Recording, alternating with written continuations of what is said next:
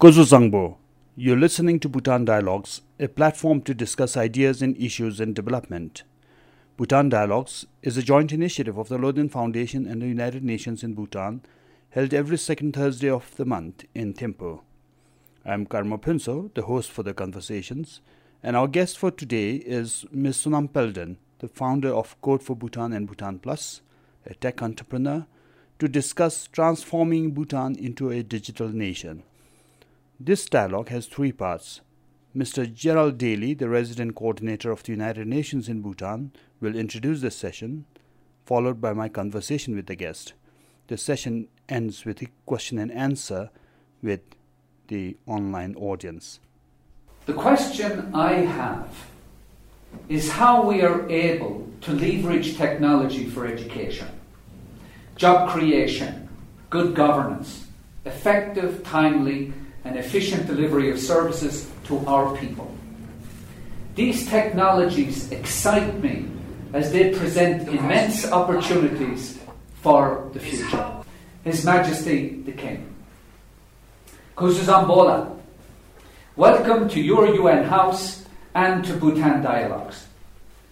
As the world struggles through this COVID battle, I wish to commend the Royal Government of Bhutan in tirelessly focusing on both the immediate responses to this pandemic and also the longer-term recovery measures.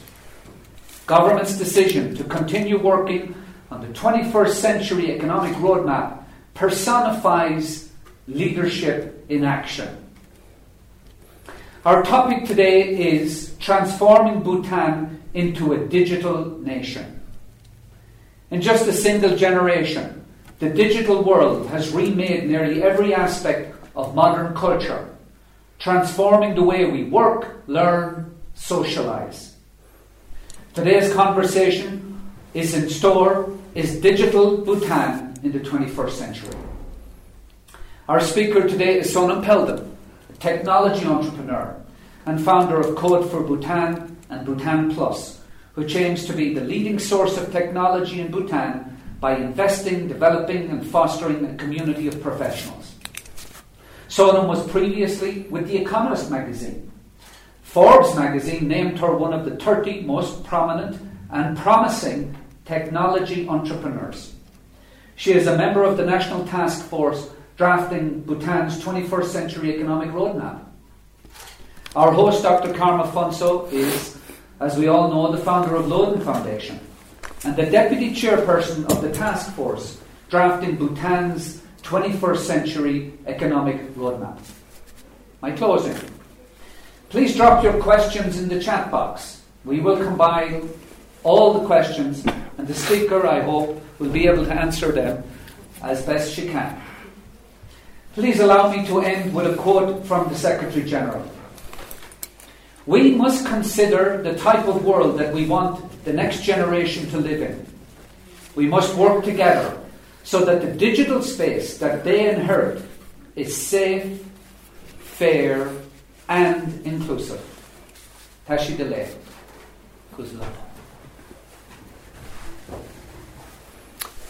So Sonam, welcome to Bhutan Dialogues. Thank you for having me. I think digital technology is probably going to be the most outstanding mark of the 21st century. That the way we think, the way we do our work, the way we live our life, the way we socialize, everything has been impacted by digital revolution. And who would have imagined actually 50 years ago that two of us will be sitting here in Bhutan in a room and having a conversation which many people around the world can take part in, listen to in real time. So this is what digital revolution has done to us, or for us. We are swamped by digital information. We are enamored by digital tools. There's so much happening through social media platforms. And this whole world, it really sort of perplexes me, it confuses me. And I think a lot of the people in the audience, especially among the young population here, would also not know what to make of it. What does this digital revolution mean to us? And here we have you. You are a cutting-edge tech entrepreneur. And in a traditional Bhutanese fashion, I may reveal your age. You're only 31 and already, as Jerry mentioned earlier, named by Forbes as one of the 30 entrepreneurs below 30. You are in the thick of it when you talk about digital revolution. So I want to really ask you later about what this whole revolution means to us. But before we delve into that, can you tell us how you got to be where you are in the thick of this digital technology? Sure, I'll try. I'll try my best. So I was raised in Thimphu. I was born here. I grew up here. And as far as I can remember, I've always been a very studious child. And I've always done well in school. And I loved studying. And I think that innately stems from the environment that I grew up in. So growing up, there was a huge emphasis on education at home, but not in a way that was stifling or overbearing. My parents, especially my mom, would always emphasize the importance of understanding the process of learning and falling in love with the process of learning. And I think growing up as well, my brother, my big brother, was, and to this day is, one of the smartest and the hardest working people I know. So I always wanted to become more like him. And when I was 16, I had the opportunity to go to the United World College, because at the time I topped the whole Bhutan Class 10 examinations, and I got a 2-year full scholarship to the UWC in USA. And to say that the United World College was a life-changing experience for me would be a huge understatement. Because over there, I think I learned 2 things that still are huge influences in my life. The first one is the fact that the world is not as big and scary as growing up in Thimphu makes it seem. And then the second one is that being smart is actually pretty cool. And after 2 years of doing the International Baccalaureate, I got a full scholarship again to go to Brown University. And at the time, I don't know, I thought that I wanted to become a medical doctor. And not just any kind of medical doctor. I wanted to become a neurosurgeon. But very quickly in my freshman year, I realized that I was more drawn to the cognitive aspect of neuroscience rather than the physiology and the molecular side of it. And I think it was mostly from my interest of trying to understand human behavior and human motivation. And then I took one step further from that. So instead of just focusing on why people do the things they do, I also wanted to understand why organizations do the things they do, and going again a step further, why countries do the things they do. So I think that pulled me towards economics as well. And being the overachiever that I was back then, I didn't pick one over the other. And the great thing about being at Brown was that we had this thing called the open curriculum, and you could customize your own concentration. So I ended up graduating with a degree in neuroeconomics. And at the time, I think looking back, I was quite crazy, because on average, a student would take about 4 classes a semester, but I was adamant that I had to take like 5 or 6 and then audit another one. But I think that craziness did serve me well in a way, because right after graduation, I got a job at the Economist. And ironically, it had nothing to do with economics or neuroscience. I joined the finance editorial team. And I'm going to be using the word life-changing a lot, but only because it's true. I think my 2 years at the Economist was life-changing for me. Number one, because I had this amazing supervisor who not only encouraged me to ask questions, and I would be in rooms with personalities like Alan Greenspan, Christine Lagarde, and Clay Christensen, and he would ask me to lead the conversation or ask questions. And I think over there I really came out of my shell and really understood how it was, or what you had to do to become a professional at the time I was working in New York. And it was my supervisor as well who encouraged me to go to Oxford University. He told me to apply. And it didn't take much effort on his part, because growing up I was also a huge Harry Potter fan. And in my head I thought, oh, Hogwarts, the closest thing to Hogwarts is Oxford University, so I have to apply there. So it was a no-brainer for me to go there. But and then in 2013 I ended up getting a MBA from the Said Business School. And you've been there, Dr. Karma. You know, when you get there, there's something in the air. And I'm not even I don't even know if I have the right words to describe it, but just being in a room of very smart people and being included in the conversation and having access to 1,000 years of knowledge, I thought that was, again, life-changing for me. And it was at Oxford that, number one, I met my future partners and co-founders for what would eventually become my first technology startup. But it was also there where I understood the importance and the need for me to make that transition from being in finance or in economics and move into the technology world. We had this course called Global Opportunities and Threats. And over there they talked about 3 main threats that the 21st century would face. The first one was climate change. The second one was technology disruption, especially brought about by automation and AI. And then the third one was the aging population. And in all 3 of those themes, the consensus was that the solution would be technology itself. And so I thought I wanted to be part of it, but I couldn't be... wouldn't be taken seriously if I myself wasn't a practitioner.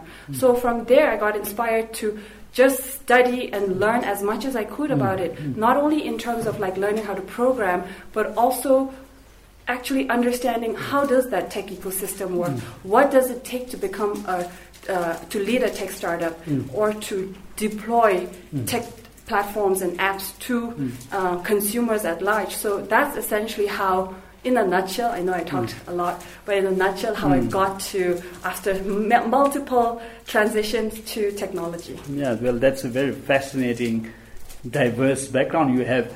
The only thing that I might say is perhaps Cambridge is closer to Hogwarts than Oxford, because the train to Hogwarts doesn't leave from King's Cross. I disagree. We could have another debate on Bhutan Dialogues about that, but sure. But then, Sonam, going back to your life story, you have started these tech ventures outside of Bhutan, and then some years ago you decided to come back to Bhutan. I met you, I think, about 5 years ago or so. Yes. And here you're right now known for Code for Bhutan. So tell us what brought you back to Bhutan generally, and how is the Code for Bhutan going? What is it about? Sure. So it's funny you mentioned that, or I think perhaps it's lovely that you mentioned that people know me for Code for Bhutan, because I literally spent like maybe 5% of my working hours and working time on Code for Bhutan. It started more as a happy accident. And I think it was about 2 years ago, or rather 2.5 years ago, when I was inspired, number one, by His Majesty's vision of making sure that, number one, we become a startup nation versus a left behind nation. And then number two, we leverage technology to make sure that we overcome our preconceived restrictions and limitations around Bhutan is small, Bhutan is landlocked. Bhutan has always been is still a developing country. So all of these restrictions, I thought tech would check the boxes. And so that was my real impetus to come back. But when I came back, I came here with an idea in mind, and I wanted to hire people. But unfortunately, I felt like the two things that were missing in the Bhutanese ecosystem at the time was talent and optimism. I'll speak more about the optimism later, but the impetus for Code for Bhutan was basically this. There was a lack of talent, and even though I had an idea, I probably couldn't deploy it by having a team with me. So I thought, I'll just post on my Facebook page saying I am willing to teach anybody who wants to learn how to code. And in my head, I thought, 5 or 10 people would respond. And then from there, I could sit in my office or a coffee shop and then teach people how to program. But then in 2 weeks, I got over 2,000 inquiries about it. My inbox was flooded, my messenger was flooded, and I thought there's a real opportunity here, not just in terms of me finding talent for my team, but there's a real hunger, a real thirst for technology education and programming in particular. And so I thought, okay, let's not sit around and let this opportunity go away. Let's actually build an organization, although that might be a little bit over dramatic for me to say, because it's just literally a one-woman organization right now. So it was me mobilizing the resources that I had at my own disposal. So, for instance, I asked 2 of my friends and colleagues from the Singapore team to come and teach here as well. And at the same time, it was like me asking people to give me a space to teach. So it really was me bootstrapping and teaching. And so to answer your question about what Code for Bhutan is, it's essentially a community or a platform. We're trying to bring people together who are aspiring programmers, aspiring coders. And I remember in the beginning, I approached multiple offices, multiple ministries and departments, and asked them if they would be willing to help me out. Because the vision that I have for Code for Bhutan is a lot larger than this. It's just not me doing a one-off, one-month course and then saying, goodbye, everybody, you are on your own. That's definitely not it. I have a bigger vision of wanting to make this something that's year-long, something where people can learn multiple programming languages, and also kind of develop new technology and business models themselves as well. But unfortunately, at the time, nobody wanted to help me out. And I'm a very impatient person, so I didn't have the time to wait for this one Tasho in this one office to make up his mind and think whether or not he wanted to help me out with coding. I wanted to do everything that I could with my own capacity. And so I had 2,000 people apply, but I could only take 100 at the time because it was physically not possible for me to teach 2,000 people at a time. And so what's happening right now is we had a couple of iterations, a couple of cohorts since that first started.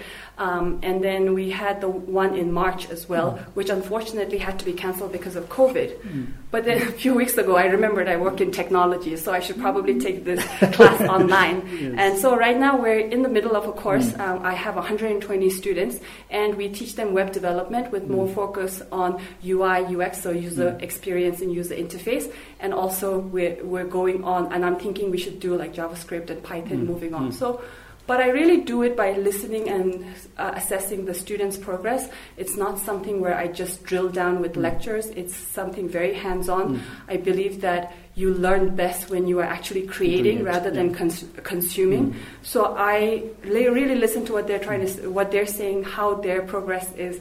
And so far, so good. I mean, I think it's, like I said, it's something that I spend the least amount of time on, but I will 100% say without a doubt, gives me immense satisfaction, immense benefit. I am so proud of all of the students who are there because you can see just the level of talent and enthusiasm that we have in this country. And what's this cohort? Is it the second or the third cohort you're having? This is the third. Yes. And how many have you taught, including this third cohort?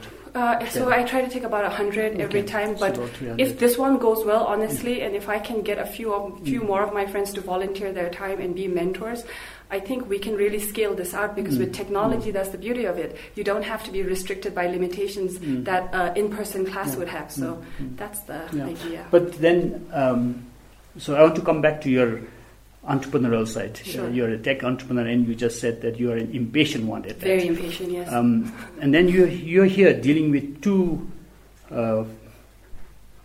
forms of ecosystems. One, the entrepreneurial ecosystem, the ease of doing business. The second, the IT infrastructure, the digital ecosystem. Both in Bhutan are probably not on the level that you would wish it to be. And you probably must be facing quite a lot of difficulties and frustrations going to different offices. Like you just said, now you don't want a single dasher in an office to be the main factor in your projects.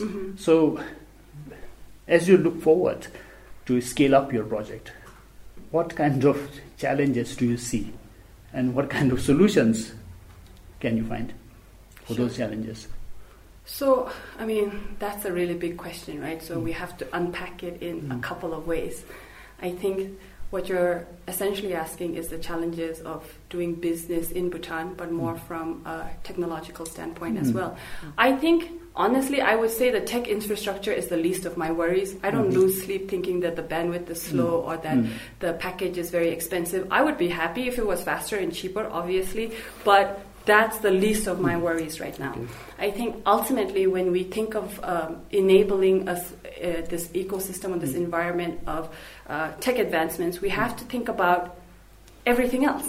So we're at the National Task Force and we have deliberations on this endlessly. And I think one of the main things that we have to enable for us to even get to the conversation of tech is this idea, first of all, it's the systemic infrastructure we have in place. So of course we would love to have like a third carrier for internet so that, it eases the bandwidth or makes it faster. But those are things that I think I am a little bit too inexperienced to speak about. But there are also systemic infrastructure challenges in terms of, I always speak about how I believe in the unfettered movement of the four freedoms. That is goods, services, people, and money. And we don't have that in Bhutan. I know our geographical disposition puts us at a disadvantage when it comes to moving things logistically. But even if you think about, bringing in an expert who might be an expert in a technology and might come and teach people here, there's a lot of hassle when it comes to just bringing people in and getting that help. So the unfettered movement of people or talent is not there. Even with Code for Bhutan, I'm doing it online right now, but if I were to bring my colleagues from Malaysia or Singapore, unless I get another pass for them, it is a little bit of a hassle. And I always say this, that in Bhutan we have this mentality where it's the start that stops most people. And I feel like to kickstart or push the front door open is the hardest part. And it's because we have all of these systemic challenges within us. And then if you talk about like how Bhutan can be part of a more globally digitized world, right now we can't have that conversation until our banks and our central banks really improve their act and then have us be aligned and connected with the rest of the world's payment systems. Because right now it's easy for me to send money from like the US to Malaysia, but very, very hard for me to send money from Malaysia to Bhutan. So until and unless we address some of these systemic infrastructure problems, I don't think we can get to a tech conversation. And then more culturally as well, I think we have to change our mindset. I've talked about this many, many times, breathlessly, about how we have to encourage a culture of innovation. And right now, everywhere you go, everybody pays homage to a digital Bhutan. But how many of us are actually walking the talk? You have innovators coming in, entrepreneurs coming in with ideas, with new innovation. First of all, there's no funding, there's no help, and even if the entrepreneur miraculously makes it him or herself, they snatch the idea. And then how will that one person compete with an entire ministry or a state-owned enterprise? So on the one hand, we say we want to be trendsetters, but if we want to be trendsetters, let's be real trendsetters and walk the straight and narrow. There is no point being trendsetters in hypocrisy. And I feel like right now there is this mindset that it's okay to do that. We don't have intellectual property rights laws, and maybe and then every time I would complain about this, people wouldn't necessarily respond with, let's think of solutions. People respond with, this is how things always work in Bhutan. And that is not something that we should continue the discourse with. We have to have a more proactive mindset. We have to think, how can we change the system? Because whatever got us here is definitely not going to take us where we need to go. That is the paradoxical part, isn't it? That you have the Code for Bhutan, to which so many young people respond so enthusiastically, positively. And then you again have the Bhutanese system, the political, cultural system that is almost unshakable. Correct. And seem to hinder what you wanted to do. So how do we undo that? Do you have some specific examples that the state, the institutions, the private sector can do to unlock some of these obstructions? So I wish there was a magic wand solution that would make everything better. But I think it goes back to our culture, our education system, and we have to build a culture which is a little bit more inclusive. So Jerry was talking earlier about how we need to build technology that's more inclusive. I feel like over here the discourse is we always talk about high-end rather than inclusive, or we talk about complexity rather than reliability. So we have to change that paradigm. And I'm not sure if I'm the right person to talk about this, because it ultimately goes back to human psychology. So perhaps you have to have a psychologist come here and talk. Okay, well, I'll take you to where you are the right person to talk about. Yeah, no, but then let me... I think there are ways that we can get there, and in a way, compared to like 5-6 years ago, things have improved. There are efforts being made around sandboxing. There are efforts that are made towards encouraging or putting entrepreneurs on the spotlight. I think that's great. But ultimately, entrepreneurs and startups need to be given the right to grow into big firms in their own right. And that is somehow restricted. We start something, we celebrate, we clap about it, but then nothing happens 5-6 years down the line. There has to be this long-term thinking of how what we have right now when we're encouraging entrepreneurs, it's just not a one-time thing. And it's not about like me versus you. If you encourage the entire ecosystem and if you have more chances where people can put their ideas forward without being afraid, I think there's also a lot more chances for us to come up with a big unicorn idea from Bhutan, because I think that is 100% possible. So, I mean, what you are, of course, arguing for is a totally liberal free market approach, whereas I think there are trade-offs, and I think the state institutions have to also think of the downsides of such neoliberal approach. But I want to come back to your tech expertise. So, the country, Bhutan, has been trying to digitize for some years now. During the first government's tenure, we had the Chip Henrik Pell, about 2 billion Neutrons worth project with the aim to make about a quarter of the population digitally literate. Then in the second government's term, again, we had the e-governance master plan developed. Then today we are talking about the digital Rugul flagship program. So a lot of resources being pumped in. But then when we go to the state institutions particularly, a lot of the work is still heavily driven by paperwork. It's far from being digital. As a tech entrepreneur, where do you see the loopholes? What are some practical things that we can really fix to turn Bhutan into what today's topic is suggesting, a digital country? That's a big one. You must be, as a tech person, seeing I very practical problems that can be easily sort of plug-holed. Yes.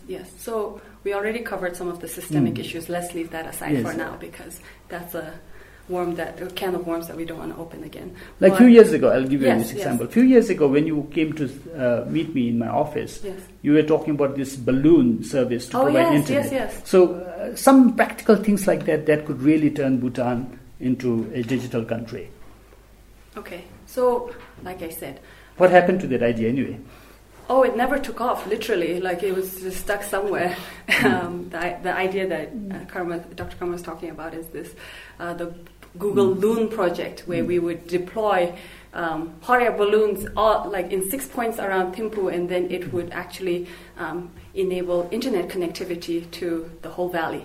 But never happened. And I mean, there are a lot of like environmental concerns as well. But at the time, I thought it was a great idea. I mean, I still think it's a great idea. So what are the great ideas do you have to solve Bhutan's digital problems? So, but I don't think it's a matter of idea. Again, I will go back to mindset, and I will talk about how we have this very top-down approach.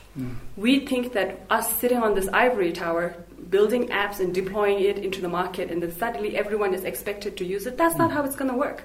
With technology, what you have to do is you have to listen to what the people say. So what I noticed in Bhutan is that when we talk about technology, number one, we think that any app or any website is just going to miraculously solve your problem, and that's never going to happen. In fact, what digital platforms will do is just exacerbate or accelerate problems that are already pre-existing in your analog predecessors. So that's never going to happen. Just slapping an app doesn't mean that you're a tech company now. So you have to think about the fundamentals. And by you sitting up top and then saying that you want to build this app and then deploy it to people and then mandate them to use it, that's never going to happen. You have to listen to what the customer is saying. That's why I tell I'm a very consumer-centric developer. So what that means is essentially, when you're building a product, it doesn't have to be 100% finished product from day one.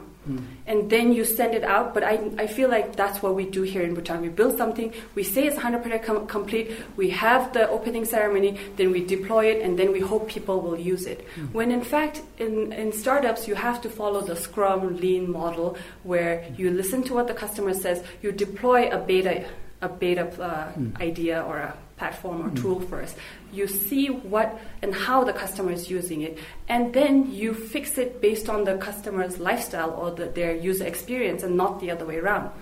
I think it's Seth Godin who always says that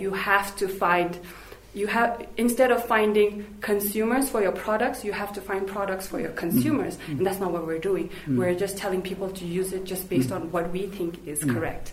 And also, when it comes to digital drukyul, I think maybe we have different definitions of what it means to build a digital nation. But digital drukyul right now doesn't sound like building a digital nation. It sounds like building a digital government system.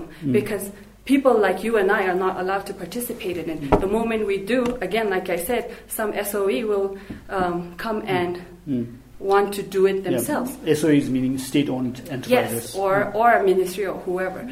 So I think over there we have that disconnect of what it means to be a digital nation. And ultimately, I think it stems down to decentralizing. And right now we have a very centralized way of building digital drukyul. Technology has to be decentralized. A lot of people have to participate in building it so that ultimately it serves them and not us serving the technology.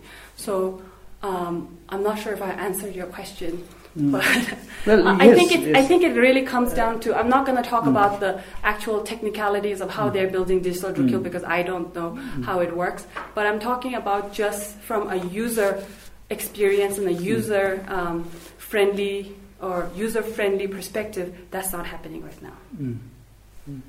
So you have shared this with me even before, that you are consumer-centric, and that you would go with the interests of the consumers and the clients to develop an app or a product. But then what we see in the digital, especially in digital marketing and digital companies, is you do develop products that are very enticing, that are very attractive. You basically lure the consumers to your products and services. Yes. So when you do that, then of course you are also playing with the mindset of the consumers. You're shaping people's interest in life, their tastes, the amount of time they spend on various things. So when you have such sort of impact of digital technology on the people, don't you think that that's how, to some extent, digital designers are playing God? You are really sort of controlling people's lives in a very insidious manner, and that has severe consequences for people's life. How do you see yourself in that role? Do you think of that when you design and think of your apps and think of sort of attracting consumers? Yes. I mean, yes, I do. I think as a developer, your main priority is always how can you entice the customer, right? And I think, Dr. Karma, you're referring more to I'm guessing, the addiction to social media. Yes, that too, but I'm also thinking about, for instance, how, say, we would create apps to get people's personal identity. And then these identities can be used. People can be tracked. The states can use that for purpose of surveillance. Some states are using it even to manipulate elections. So now there is a whole dark side to this digital revolution. How do you see that? Okay, so let me answer that question in two parts. I think the first part, it's important for us to understand what sort of technology we're dealing with or consuming. So I think it was in Nir Eyal's book Hooked, where he talks about social media and modern technology. Basically, they basically tug at three basic human emotions: the need to be loved, adored, and connected and understood. And I think essentially that's why people are automatically drawn to it. But I'm not saying that whether that's necessarily right or wrong. But I think to answer that question, you have to think about the business model of these big corporations that we are now calling as the tech unicorns of the world.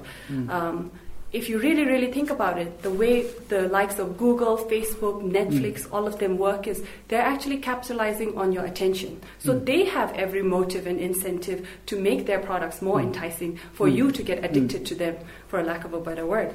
So I think until and unless these big corporations, number one, recognize that they're doing something that has more drawbacks than benefits, which I don't think they'll ever get to, or they change their business model in a way that serves the people more than it serves the corporations, we have to take, the individual has to take his or her agency as the first and the foremost thing that will tackle this situation. Because I don't think over here we can necessarily talk about restricting people to use these apps.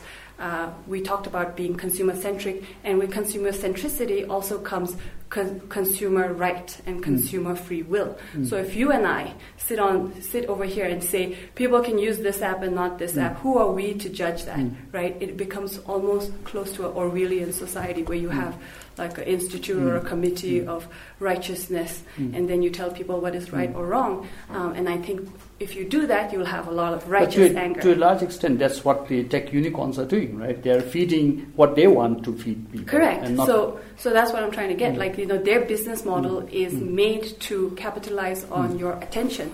So the more ignorant a person is, the more vulnerable a person is. He or she is more valuable to the tech unicorns because they are essentially monetizing off of your attention. Reed Hastings, the co-founder of Netflix, was asked who is the biggest competitor of Netflix. He didn't name another streaming app or a company. He said the biggest competitor of Netflix is sleep. Because if a person is asleep, how will he or she watch Netflix, right? So I think it's important for consumers to educate ourselves in terms of what sort of products we are using. Similar to how we say, it's important to understand where your food is coming from, so because you consume it, it's important for us to understand what sort of technology we're using, how it works, where are we in their business model. If we're not paying money to Facebook or Google, there's a very high chance that we are actually the products. And then now coming to your question about data, what was it, the privacy? And how do we protect people from governments or malicious hackers?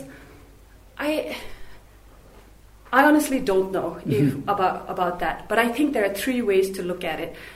A lot of people are concerned about data security. They say that Facebook is bad, it's looking into my life and listening to my conversations. Facebook is not listening to your conversations.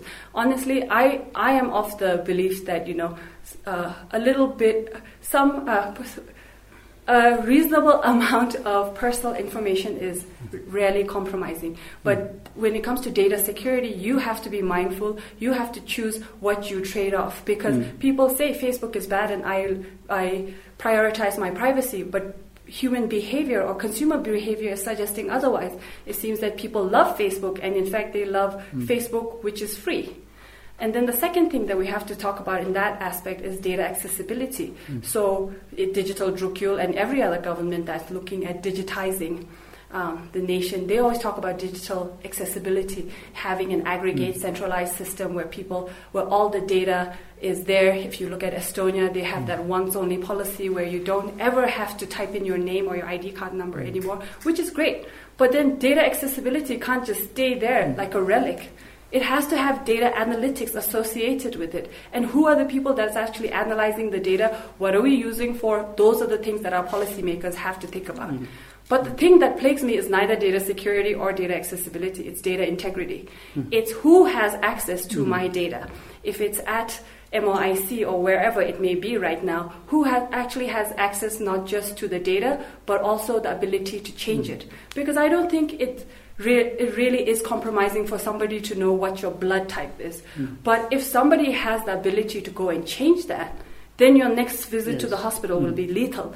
So I think in terms of cybersecurity and hacking, it's a larger conversation that honestly I'm a little bit more liberal towards, just because I feel like there are drawbacks and benefits in every aspect of the world. I believe that there are more benefits than drawbacks in the realm of technology. But we can place certain insurance systems and certain policies in order to protect especially our most vulnerable communities. Yeah, what I think is important is people, and particularly the people who are in our audience. They ought to know about the risk, the dark sides or the challenges that one has when you embrace digital technology. Now, let me bring you back to Bhutan. So you mentioned how it's often the ignorant, the poorly educated consumers that are being monetized by the big tech companies. Correct. So if that were the case, and then looking at our own sort of situation, now you have started Code for Bhutan. Many years ago, I tried to bring somebody who could also outsource his applications company here in Bhutan. He didn't find the right standard of maths for young people to take up his programming. Anyway, what we have here is we are a fledgling nation in terms of digital development. Of course, the whole world is facing this digital revolution equally, but I think we are perhaps one step behind some other countries. And then we have these two big neighbors who are doing amazingly well in a way in terms of sort of IT innovation and companies and so forth. So should our focus be more on educating the consumers, being responsible, educated, mindful consumers of the technological tools and information that other people produce, and not be so much on developing tech as in sort of an opportunity for economic development or innovation ourselves? Basically, I'm asking you whether, given our situation, we should focus more on tech as an enabler, make people become digital in how they do business, in how they run their offices. But maybe tech doesn't have such a big scope in Bhutan to be an industry that will contribute significantly to the economy. I mean, we are talking about AI and big data and space technology and so forth, but mind you, we also have some really basic problems yet to be solved. We have grinding poverty for about 8% of the population, and we have to talk about space technology. I mean, our focus really shouldn't be there. Similarly, maybe we should promote big heart more than big data at the moment. Emotional intelligence over artificial intelligence. What do you think? Okay, so let me... Because you are more into the tech industry side, right? Yes, as a promoter. Yes. But then... So that's the thing. I don't see them as being one or the other. Okay. I think you cannot be mindful consumers without being creators. I talked about this earlier where I said you learn better when you are constructing something or creating something rather than consuming it. And I fully agree, we have to have educated consumers. People have to understand what platforms they are using, how it works, and that's essentially the essence of Code for Bhutan as well, because I tell people it's not simply enough for you to be working on your laptops and your phones every day. You have to understand what enables these technology and these products to work. So I don't think it's one or the other. And with regard to your question about like whether we should be creators, I do. But then again, I also have very delusional levels of optimism. So perhaps I could be challenged.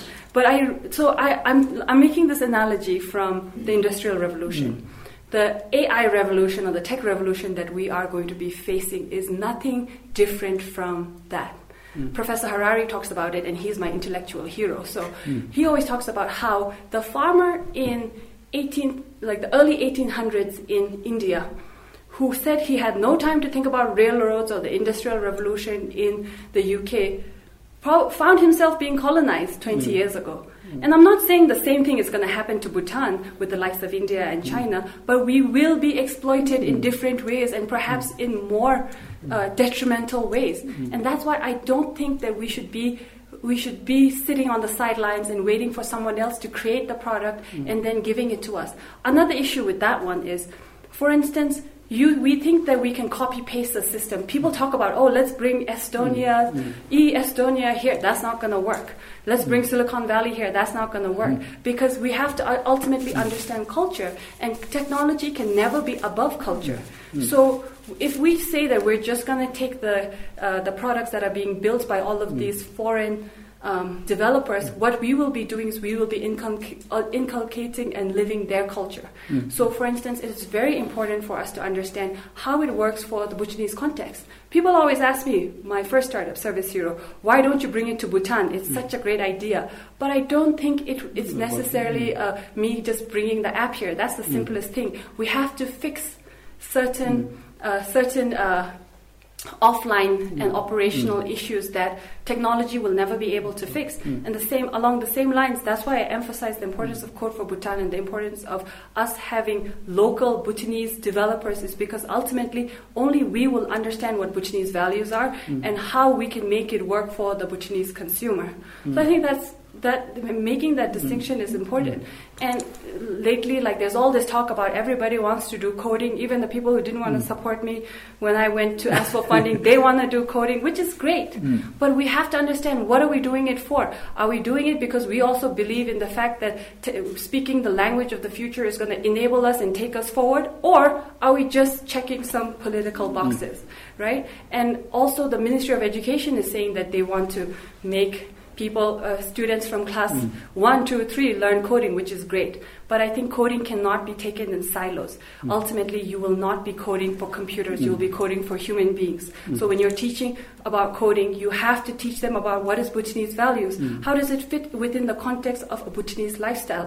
What does it mean for a user experience and user interface? How can we make it so that it enables us rather than us being used by them? So I know this is super like supremely optimistic, but I think there is a chance for us to be part of the global discourse, and also there is a chance for us to create products that work for us rather than waiting and depending on everybody else to bring it for us. So you're a tech optimist. I am a tech optimist, and let me. Can I say something on that? Whenever people say that there's technology is going to be bad, or I'm a techno pessimist, just remember, technology itself has no agency. It is the choices we make that will determine what technology will do. So when policymakers are unwilling to have the debate around technology and how it will influence our life, it is not techno-pessimism is actually a symptom of political pessimism. It shows your inability to have these discourses because maybe you're afraid to know what the answer will be. So I don't think anybody is overtly techno-pessimist because I mean, it lies in plain sight. The technology will bring us good, but we have to be able to wield it to our benefit, not the other way around. Yeah. Well, I'm fully with you in seeing technology as a neutral tool. But then when we look at the general technological world, the tech unicorns, they're mostly playing with people's weaknesses. True. And they're sort of basically turning that into a negative tool rather than a neutral tool. You say you're not always optimist. Negative, though. Yeah. I see. Yes, lots of course, not always. For all of from all not of the always. unicorns. But when you look at the general development of technology, digital technology in particular, how we see exponential growth every year. Some people like Elon Musk and Stephen Hawking have actually been worried that we'll reach a point where men become slaves of machines, that computers will outsmart us, that point of singularity. Okay. Are you a pessimist or an optimist in that sense? Do you think? I'm still an optimist, but are you a fan of science fiction, Dr. Karma? Not really.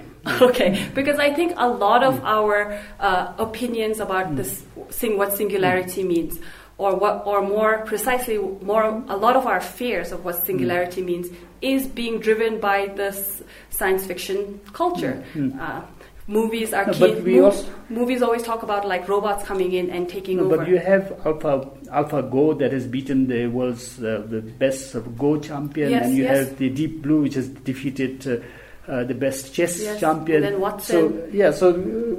So at some point, if we keep sort of allowing this law of accelerating returns to go on, who knows that artificial intelligence may take over? No, they won't. I mean, I don't believe they will, and this is my own personal belief. So I think that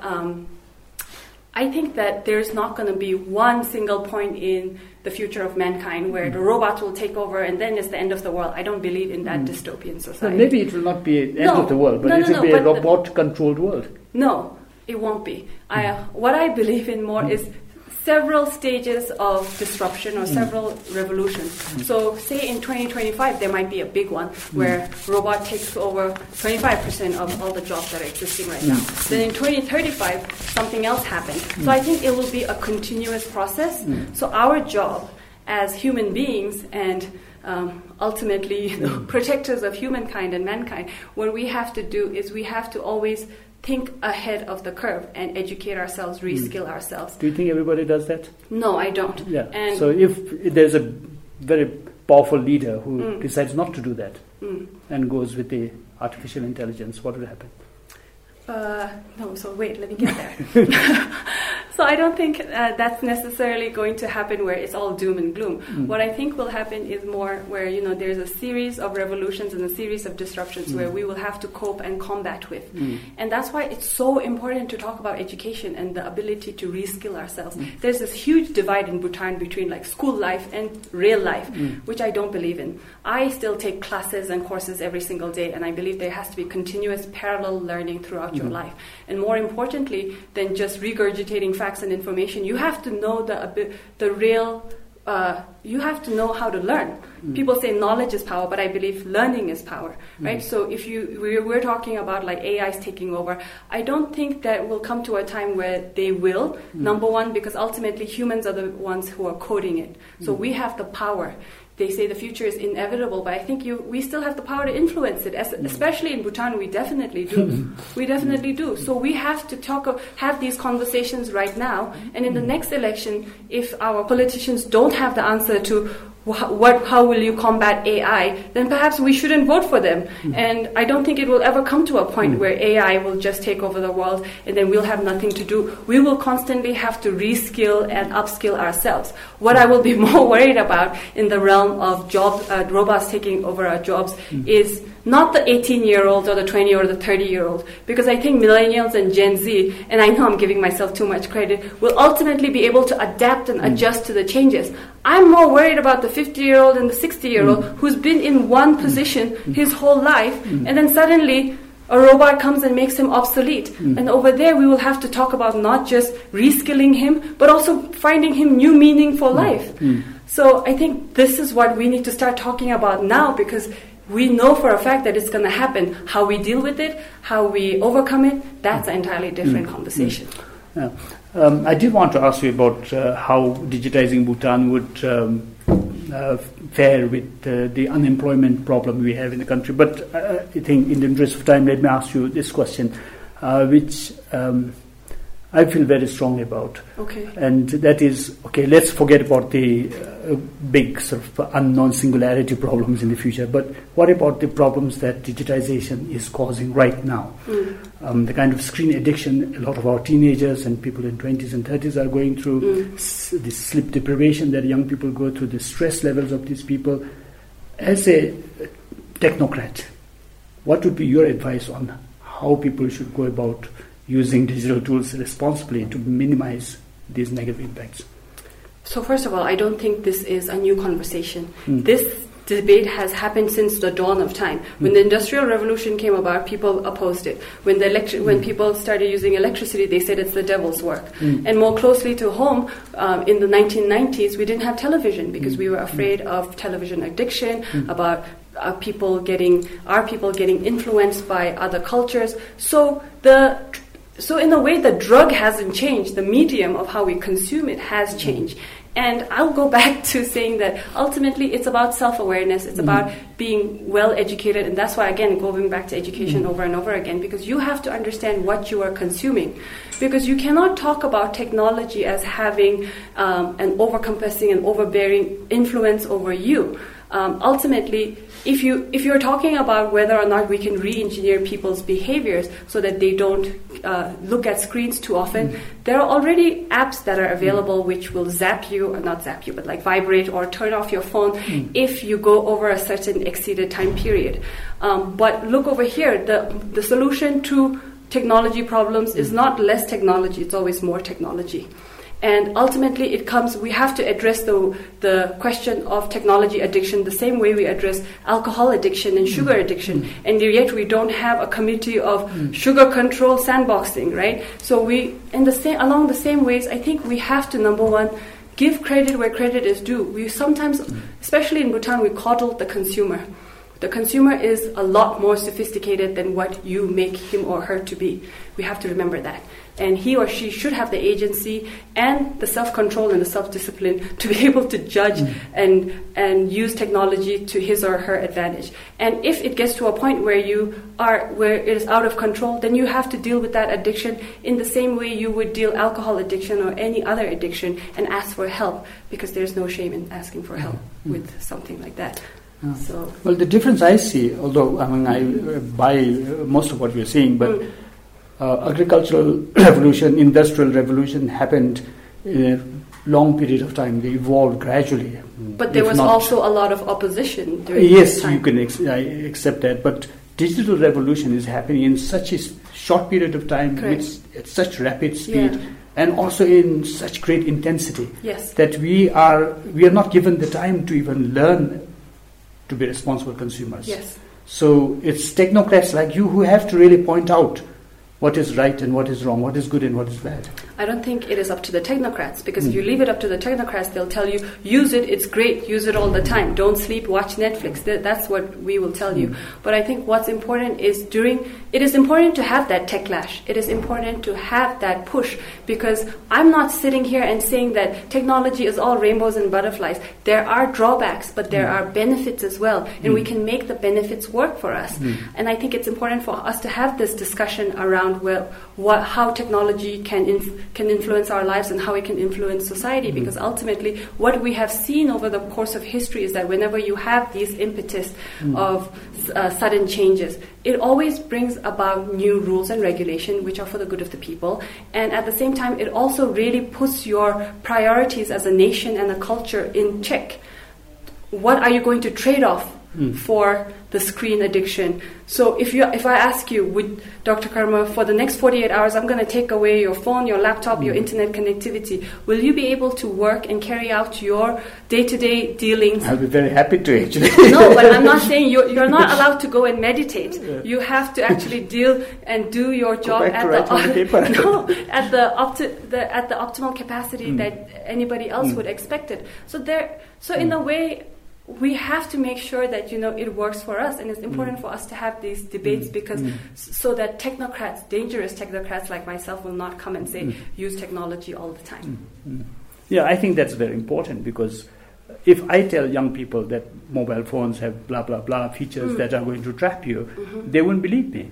But if you say such a thing, then because you come with that background, you certainly have but that. I don't think it's a bad thing. Like people, I know it's the responsibility of the individual, and also if you talk about young children, it's the responsibility of the parents to inculcate discipline and usage of technology. But if like the parents I say, are themselves, yes. But like I say, who am I or who are we to tell people that they should use this or use that? Because ultimately what we were doing is, if we were talking about consumer centricity, we're taking that away. And once you take away consumer centricity, you're taking away free will. And then what do we have? Cultivated will? And who are you and I to cultivate certain kinds of rights and wrong in other people?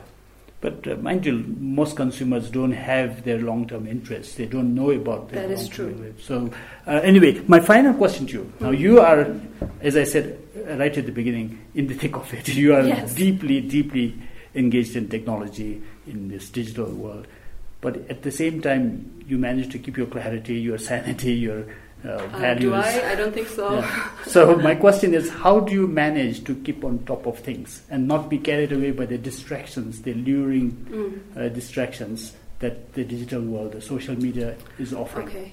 So first of all, let me make it clear that I don't keep on top of things. Oftentimes I'm always trying to, at the risk of sounding like a less admirable workaholic, I'm always trying to catch up. But I think it ultimately goes back to understanding what you are using, who you are as a person. I think I'm very, very disciplined, and what will work for me will not work for everybody else. So I grew up in a household where we talked about discipline being the most important thing, because it is the difference between what you want now versus what you want most. And what I want most is not get addicted to my phone. But there have been times when I would go down rabbit holes of like Netflix binges, right? And I think that's okay ultimately, so long as you understand what are you consuming, what are you trading off. But I am in no position to tell people that I have it all and I am on top of things, because I'm not. So it's a balance. And ultimately, I think for me, technology has been great. Social media has been an amazing tool. I have friends all over the world that I don't feel like there's any distance, because I keep in touch with them. And also within the context of marketing and pushing the agenda for Code for Bhutan, I spend $0 on marketing because social media is amazing. So I try to look at what benefit it has for me and really double down, triple down on that. Because ultimately, I think what we have to really differentiate or really talk about is the fact that technology won't be able to determine the difference between values and vulnerabilities. And we have to do it on our own.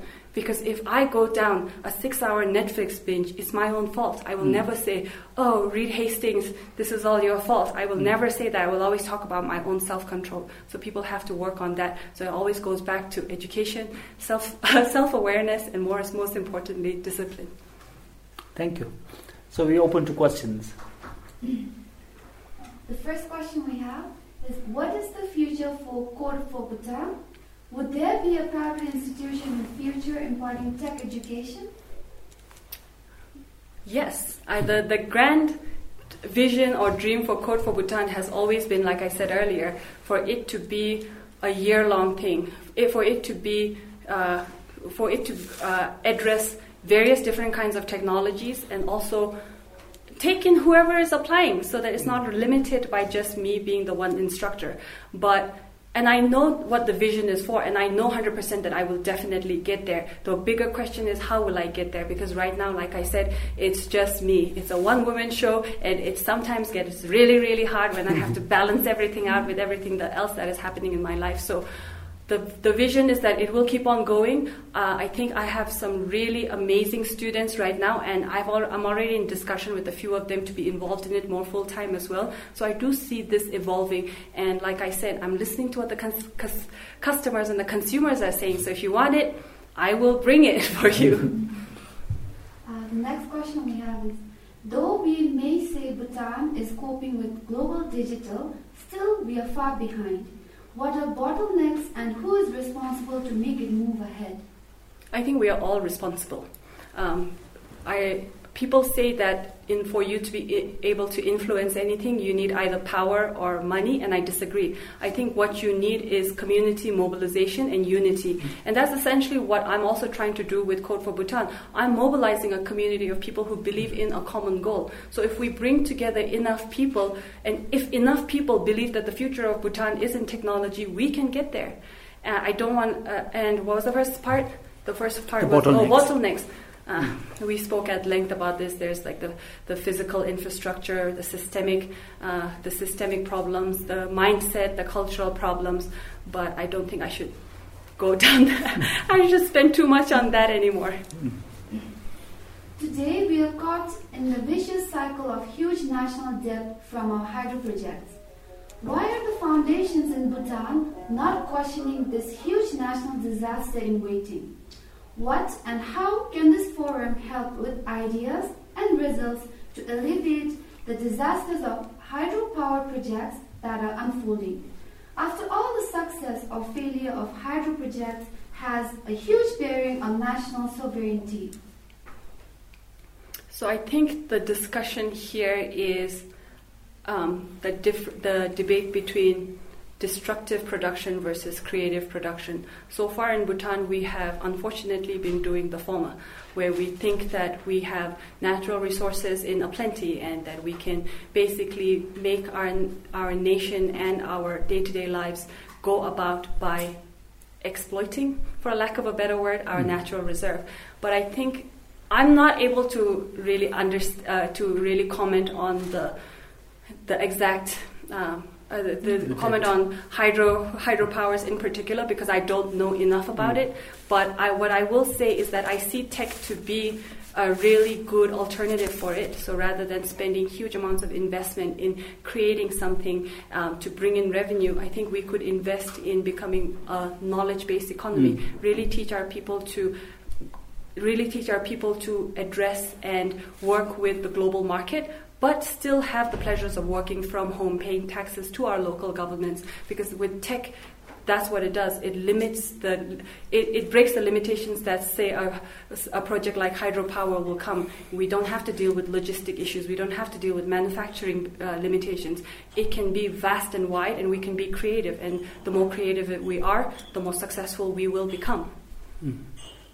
Yeah, if I may add on to this, I think sometimes people have this premature worry of the heavy investments we have made into hydro. On the whole, I think if you look at Chuka, if you look at Tala, if you look at Kurichu and now Mangdishu, the returns have been quite good. In that just because few mega projects have failed, I think we shouldn't be so pessimistic. In terms of financial returns, the hydropower projects have so far been good, and we are yet to really see the full potential. And then I think linking it to IT, one advantage you have is we can produce all this energy and have the energy-intensive industries in the country. So while it is not at all wise to put all the eggs in one basket, as people often say, and we have done that with hydro in the past, but we have already begun to diversify now. But hydro should remain a very important component of the overall economic plans, I suppose. And that shouldn't be such a great worry. Yes, correct. And I forgot to mention this as well. I'm working on a blockchain project as well, and that requires huge energy consumption. And the number one reason why I thought it would make sense for Bhutan is because of the abundance of energy. But I know there are certain there are other operational issues that we need to work on before we actually get there, but I actually see this as number one, solving the problem of now India is becoming more self-reliant in terms of energy, and also number two, the way we can perhaps have a competitive edge in the global market is if we can actually reduce our electricity per unit electricity costs, and then enable our technology firms and our data centers, more importantly, on top of hydro. With the sudden shift to e-learning worldwide, how can Bhutanese teachers and schools quickly and effectively respond to the changing needs of our students? Do you foresee a hybrid model of learning where schools will no longer suffice to be the bastions of learning even post-COVID? So, to answer that, we have to look at the way the definition of how we understand the traditional system of schooling right now. And it was started hundreds of years ago because it was a place where you would go to get information, where you would learn facts. But right now, with the advent of the internet, we have to change the discourse around education because information is everywhere. We are flooded with information, right? So schools have the responsibility to make clarity out of this information. So before it was giving people the information, now it's teachers teaching students, how do you make clarity out of this whole information overload that we have? And I know in Bhutan, when we talk about the future of learning, the discussion ends with online education. But I want to bring to the table this idea of re-education and reskilling continuously throughout your life. And I think that's super important for our policymakers and our teachers to think about as well. People always thought that school was a place where you would warehouse your children for the day when you went off to work. But COVID has taught us that that's not the case. Parents have to be fully engaged in their child's learning. And more importantly, they have to teach them like my mother did in a way, and I'm very, very grateful, the process of understanding and falling in love with this idea of learning. Yeah, I think the whole notion of education across the world will change. It's bound to change with this digital revolution. And as you said, I think here we often think about school education in schools versus online education because of the COVID situation. But what is important is probably to change the whole concept of education. It's not about teaching or helping young children, not about what children know. It's or what they should know, but how to do it. So the whole focus of education really has to shift. And this is not just unique to Bhutan, it's probably going to help everyone. I was reading very recently that the main problem with technology, or the main problem that will probably arise from technology is because ultimately you have Paleolithic minds, medieval institutions, and godlike technology. And I think that's true with the education system as well. Like, our kids are learning faster and better than what is being taught in school. And you should adapt and listen to what the kids are doing, because they're keeping up with the godlike technology, but our institutions and perhaps our mindsets aren't. Access, availability, and affordability should be the focus now, and then later talk about bringing technology into any sphere. What are your thoughts? I don't think so. I disagree with that, because I think earlier when we were talking about the hindrance, I said that the tech infrastructure is the last thing that I worry about, because it gets things done. Like I said, it would be great if it was more accessible and if it was more affordable. But at this point in time, we will take what we get. And honestly, that's not the thing that I will be driving for or debating about. What was the second part of that question? Sorry, I didn't hear clearly. Yes, talk about bringing technology into the sphere after talking about access, availability, and affordability. No, you can't wait. It's already ahead of us, right? So we have to keep up. And if we wait till, everything is perfect, if we wait till, we get 100 Mbps at 100 newsrooms, that's never going to happen. And I think there is real opportunity right now for us to engage in discussion and to lead that towards that goal, but we can't wait for that to take place and then, the whole world is moving ahead of us. I can take the last question. Yes. While keeping up with the global forum in tech development is important, at the ground level, Bhutanese, particularly in the remote areas, don't even have access to proper smartphones for e-learning. How can digital Bhutan be inclusive and address the issues that affect locals in their daily lives? Being progressive and talking about artificial intelligence, machine learning, etc. are important, but bridging the technological gap requires more inclusive, local, and human needs. How can we make this kind of information available to the unreached without using high-tech vocabs so that they are well-informed too? Okay. I think that's a great question, but I don't think for one conversation to happen, the other one has to stop. They can happen parallelly at the same time. And I'll go back to the example of ServisHero and how people were asking me, why don't you bring ServisHero here? And I was telling them, what problem are you trying to solve, right? Because ultimately, if the problem is, so for those of you who don't know, ServisHero is a services marketplace that connects users with service providers.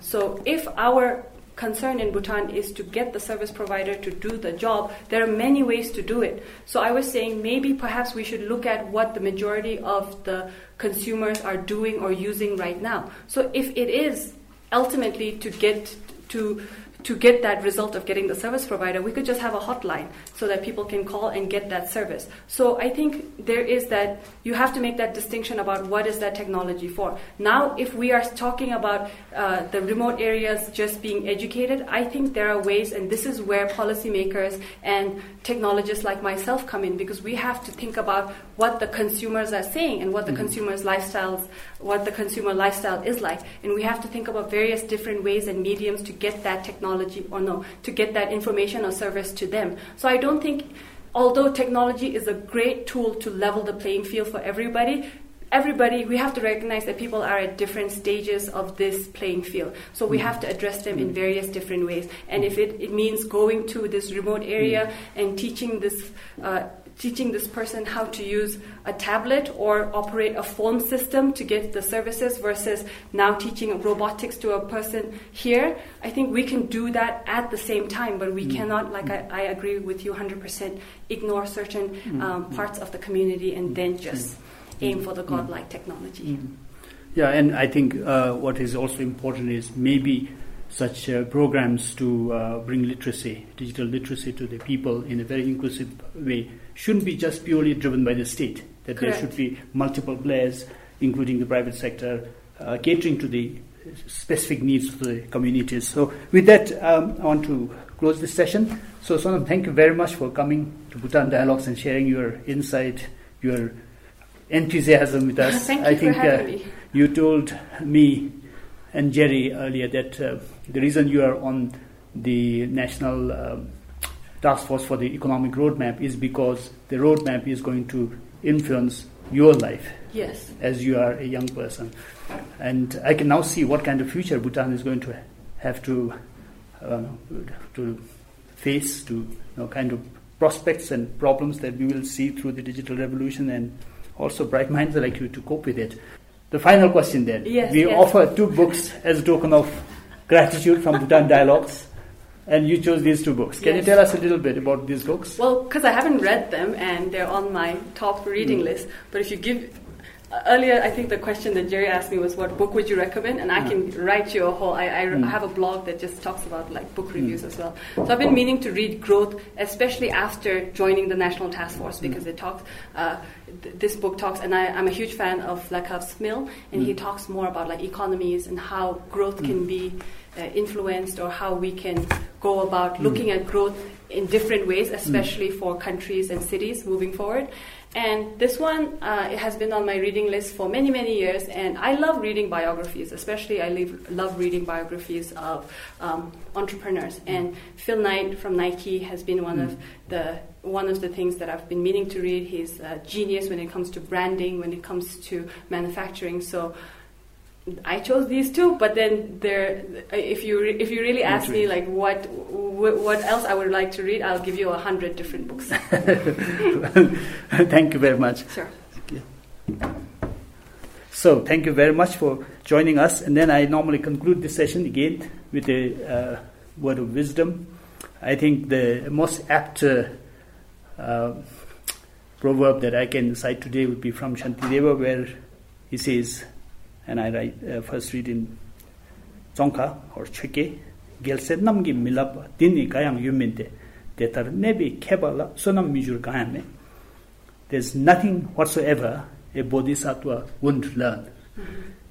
For there is nothing the wise cannot turn into merit. So I think digital technology is a chance for us to turn it into a tool of merit, a tool of good work. So with that, thank you very much.